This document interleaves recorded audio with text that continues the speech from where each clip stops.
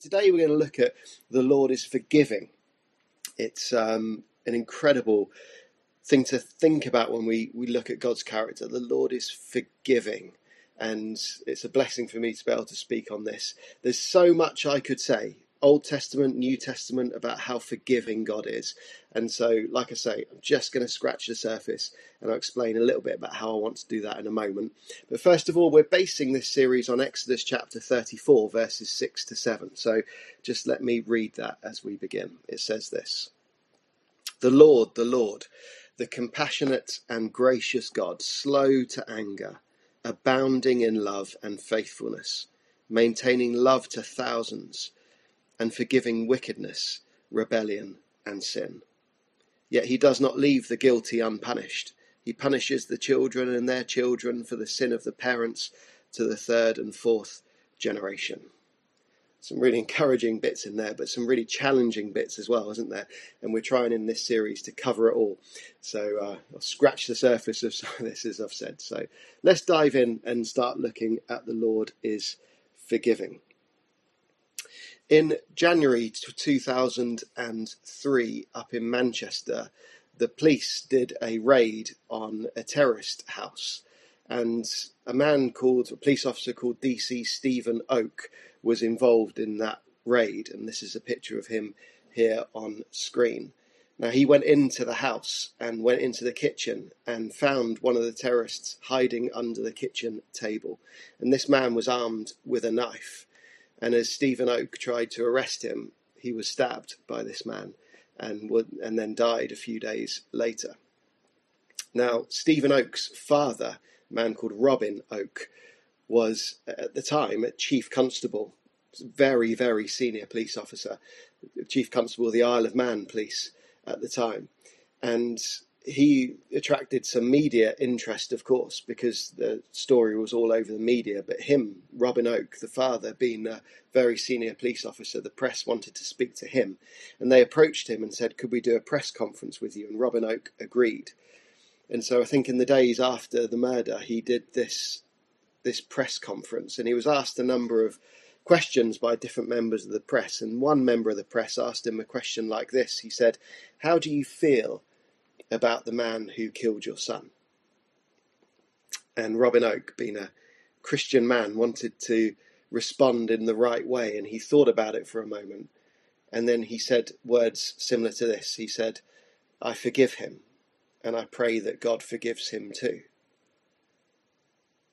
What incredible words in just the days after your son had been brutally murdered, to come before the cameras as a chief constable as well, where the police are not supposed to forgive people, are they? They're supposed to punish people. They're supposed to bring people to court. They're supposed to instill justice and make sure people receive justice for crimes they commit.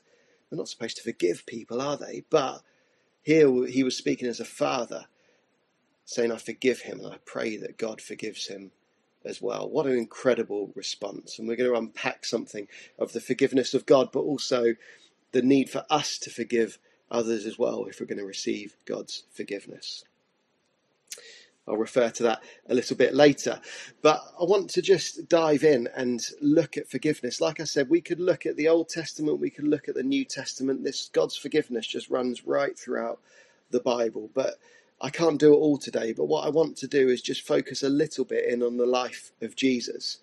And it says in Hebrews chapter 1, there's a picture of Robin Oak. Forgot to put that up. In Hebrews chapter 1, it says this in the New International Version. Hebrews 1:3. The Son is the radiance of God's glory and the exact representation of his being. So the Son, Jesus, is the radiance of God's glory and the exact representation of his being. Interestingly, in the New Living Translation, it says this, the same verse, the Son radiates God's own glory and expresses the very character of God. Isn't that incredible? The Son, Jesus, radiates God's own glory and expresses the very character of God. And so when we're looking at the character of God, what a good thing to do to dive into the life of Jesus and to look at what Jesus did, how Jesus expressed forgiveness, how he related to the people that he met. And I want to look at Luke's gospel today. I'm going to pick up on a number of different things because I want to show you how Jesus' forgiveness, God's forgiveness, just runs throughout the gospel, and indeed the other gospels, and indeed, as I've said, right throughout the Bible. But I'm going to dive into a few more specific passages in a bit, but let me just start with an overview just of a few things in Luke's gospel. So Luke 1:76 to 78, this is part of Zechariah's song after John the Baptist was born. It says this, "And you, my child, will be called a prophet of the Most High, for you will go on before the Lord to prepare a way for him, to give his people the knowledge of salvation through the forgiveness of their sins, because of the tender mercy of our God."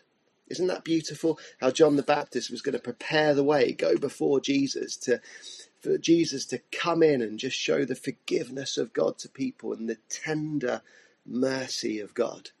I just think that's beautiful, beautiful description of God, his tender mercy and forgiveness. In Luke 6:37, it says this, "Do not judge and you will not be judged. Do not condemn and you will not be condemned. Forgive and you will be forgiven." Just starting to pick up on that need, if we're going to receive God's forgiveness, to also extend forgiveness to other people. But forgive and you will be forgiven. We will receive God's forgiveness.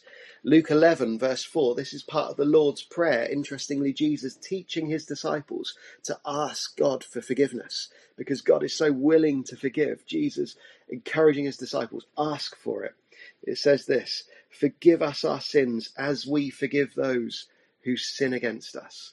Again, asking for forgiveness, but knowing that we need to extend forgiveness as well. Almost like the measure of how much we forgive will be the measure of how much we are forgiven. It's repeated again and again in Scripture. And then in Luke 18, verses 9 to 14, really interesting narrative here about a Pharisee and a tax collector. I'll talk about Pharisees a little bit more in a moment. But the Pharisee comes in as one who tries to just obey all the laws and thinks that he'll please God by obeying laws. And he comes into the temple to pray and he's saying, "I thank you, Lord, that I'm not like this tax collector," because he gives 10% of what he has. He does all these different things. He lists off a few of how he's obeying the law and doing it right that way. And then the tax collector comes in, beating his chest, saying, "Lord, have mercy on me, a sinner." And it says that it's the tax collector that went away justified because he's the one who was repentant before God, knew that he was sinful, but came before God and said, "God, forgive me." And he went away justified. And there's something about that posture of repentance before God that's so important to receive his forgiveness. And then Luke 17, 3 to 4 talks about even if someone sins against us 7 times a day, we'll forgive them 7 times.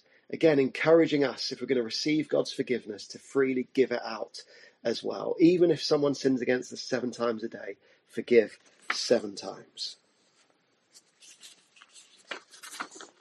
And then on the cross, in Luke 23, verse 34, Jesus, after he's been spat at, after he's been beaten, whipped, after he's had a crown of thorns put on his head, after he's had insult after insult hurled at him, hanging on a cross, dying for the people that are doing this to him as well as everyone else who's ever lived, ever will live, Jesus said this, "Father, forgive them, for they do not know what they're doing." Father, forgive them. Even in that moment on the cross, what a display of God's heart of forgiveness.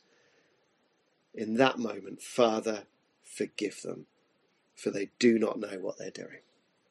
And then in Luke 24, in verse 46, this is Jesus speaking after his resurrection. He says this, "This is what is written, the Messiah will suffer and rise from the dead on the 3rd day, and repentance for the forgiveness of sins will be preached in his name to all nations, beginning at Jerusalem."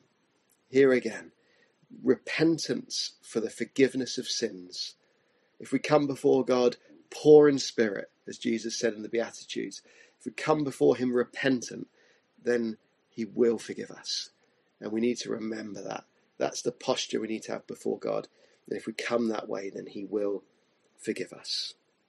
Powerful examples of God's forgiveness, but also clear reminders in Scripture here in Luke's Gospel to be ready to extend forgiveness to other people.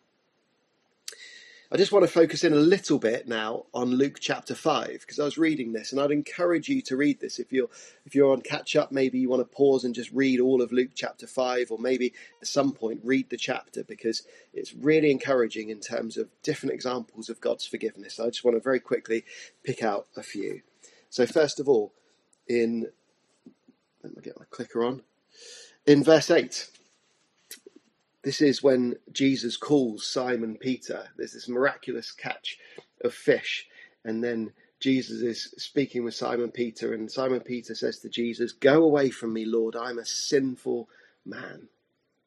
He's coming in repentance, recognizing his need of God, recognizing his sinfulness. "Go away from me, Lord, I'm a sinful man." And this is how Jesus responds. "Don't be afraid. From now on, you will fish for people." What a response from Jesus to this man who by his own admission is a sinful man. Jesus forgives him. Jesus comforts him. Don't be afraid. But Jesus also calls him to something.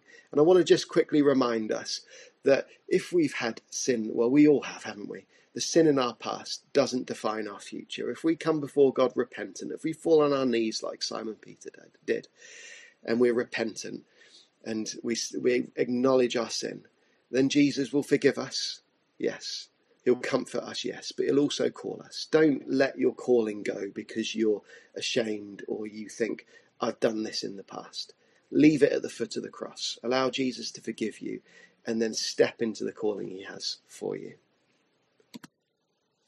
In verse 12, Luke chapter 5, we have a story of a man with leprosy. Now, leprosy was a defiling skin disease. It made someone unclean. It meant that they were separated from society. It meant that people didn't want to be with them, certainly not touch them, certainly not associate with them. They were cast out from society if they had leprosy. And this man comes before Jesus and says, "If you are willing, you can make me clean." And Jesus responds, "I am willing. Be clean." I am willing. Be clean. This is our forgiving God who's so willing to make us clean. If you need healing, if you need restoring, if you need to be freed from any sinfulness in your past, then Jesus comes to you wanting to make you clean. He is willing. He was willing for this man, and he's willing for you as well. In verse 20, we've got this great story of a paralyzed man who wants to get to Jesus, but Jesus is teaching in a house, and the house is full. He can't get in. There's no room, and he's brought by 4 people on the bed.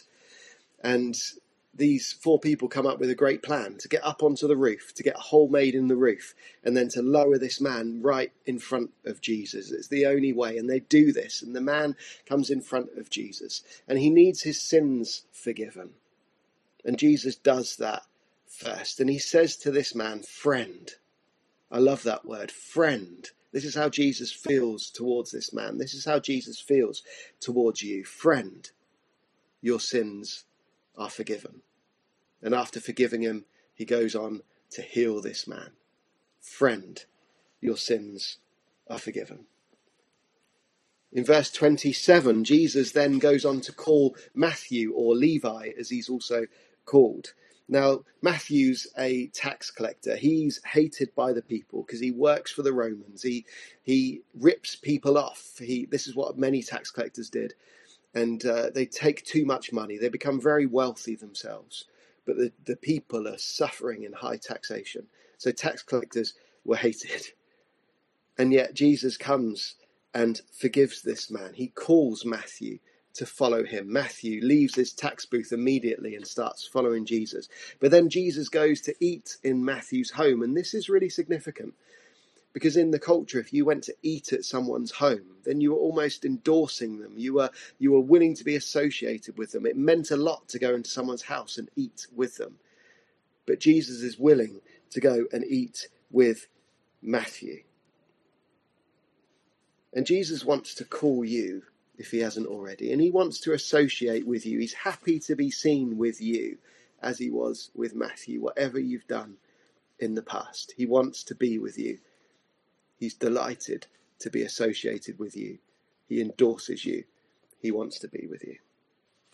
And then verses 36 to 39, I found this really interesting as well. It's Jesus talking about old garments and new garments and old wineskins and new wineskins. Let me read these few verses to you. It says this: "No one tears a piece out of a new garment to patch an old one.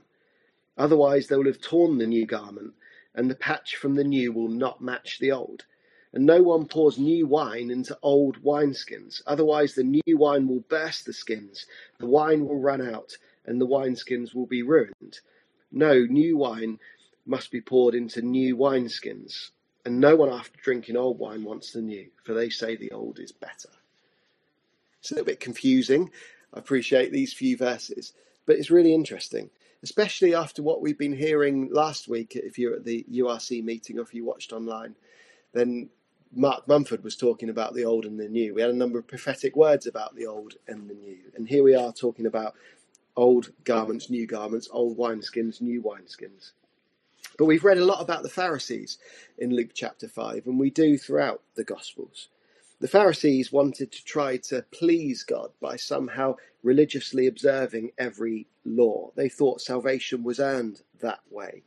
They became, if they weren't careful, very self-righteous and arrogant because they thought they were the best because they kept the law in the way that they did. But Jesus came with a new way. He seemed to want to prioritize sinful people over righteous people.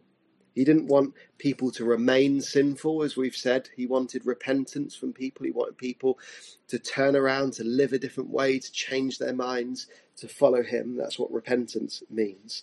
But he wanted to find these people. He wanted to forgive them where he saw this repentance.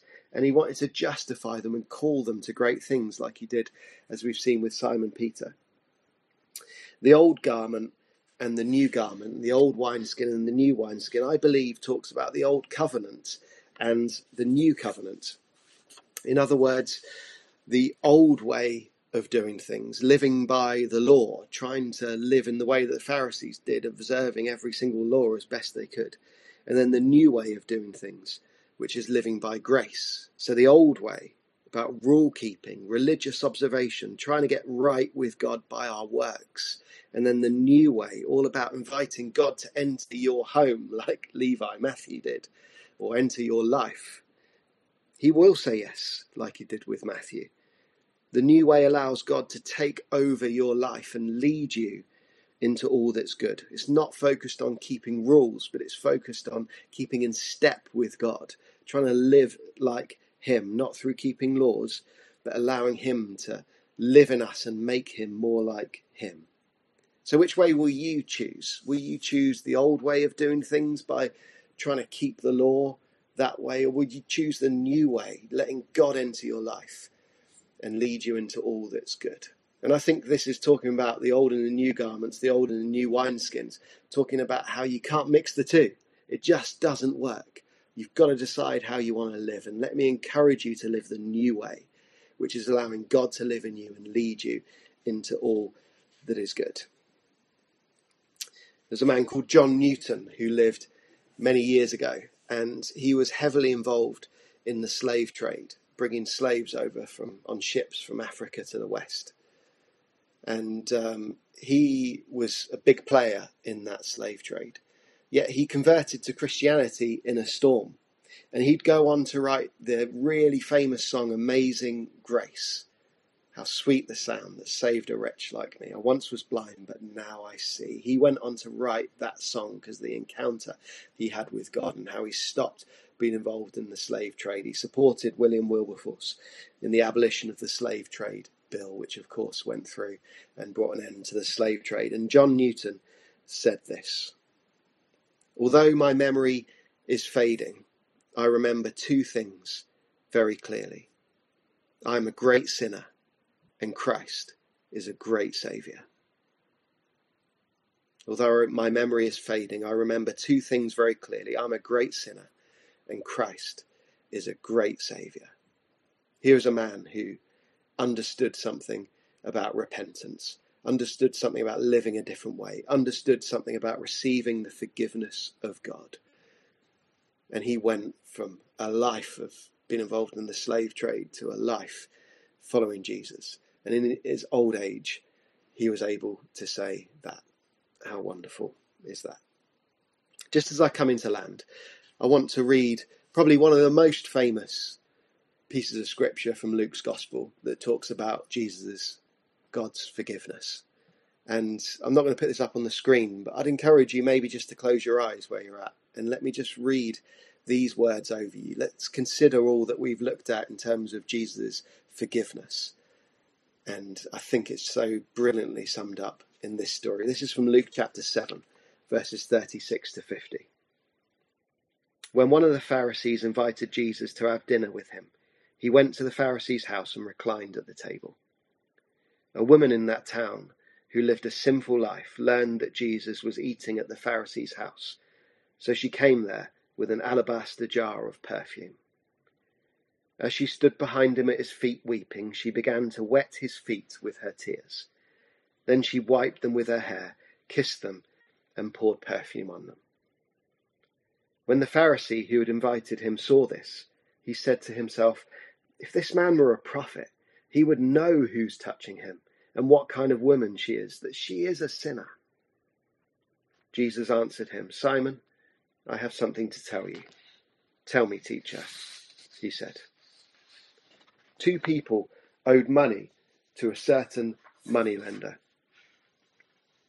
One owed him 500 denarii, the other 50. Neither of them had the money to pay him back, so he forgave the debts of both. Now which of him will love him more? Simon replied, "I suppose the one who had the bigger debt forgiven." "You have judged correctly," Jesus said. Then he turned towards the woman and said to Simon, "Do you see this woman? I came into your house. You did not give me any water for my feet, but she wet my feet with her tears and wiped them with her hair. You did not give me a kiss, but this woman, from the time I entered, has not stopped kissing my feet. You did not pour oil on my head, but she has poured perfume on my feet. Therefore I tell you, her many sins have been forgiven, as her great love has shown. But whoever has been forgiven little loves little." Then Jesus said to her, "Your sins are forgiven." The other guests began to say among themselves, "Who is this who even forgives sins?" Jesus said to the woman, "Your faith has saved you. Go in peace."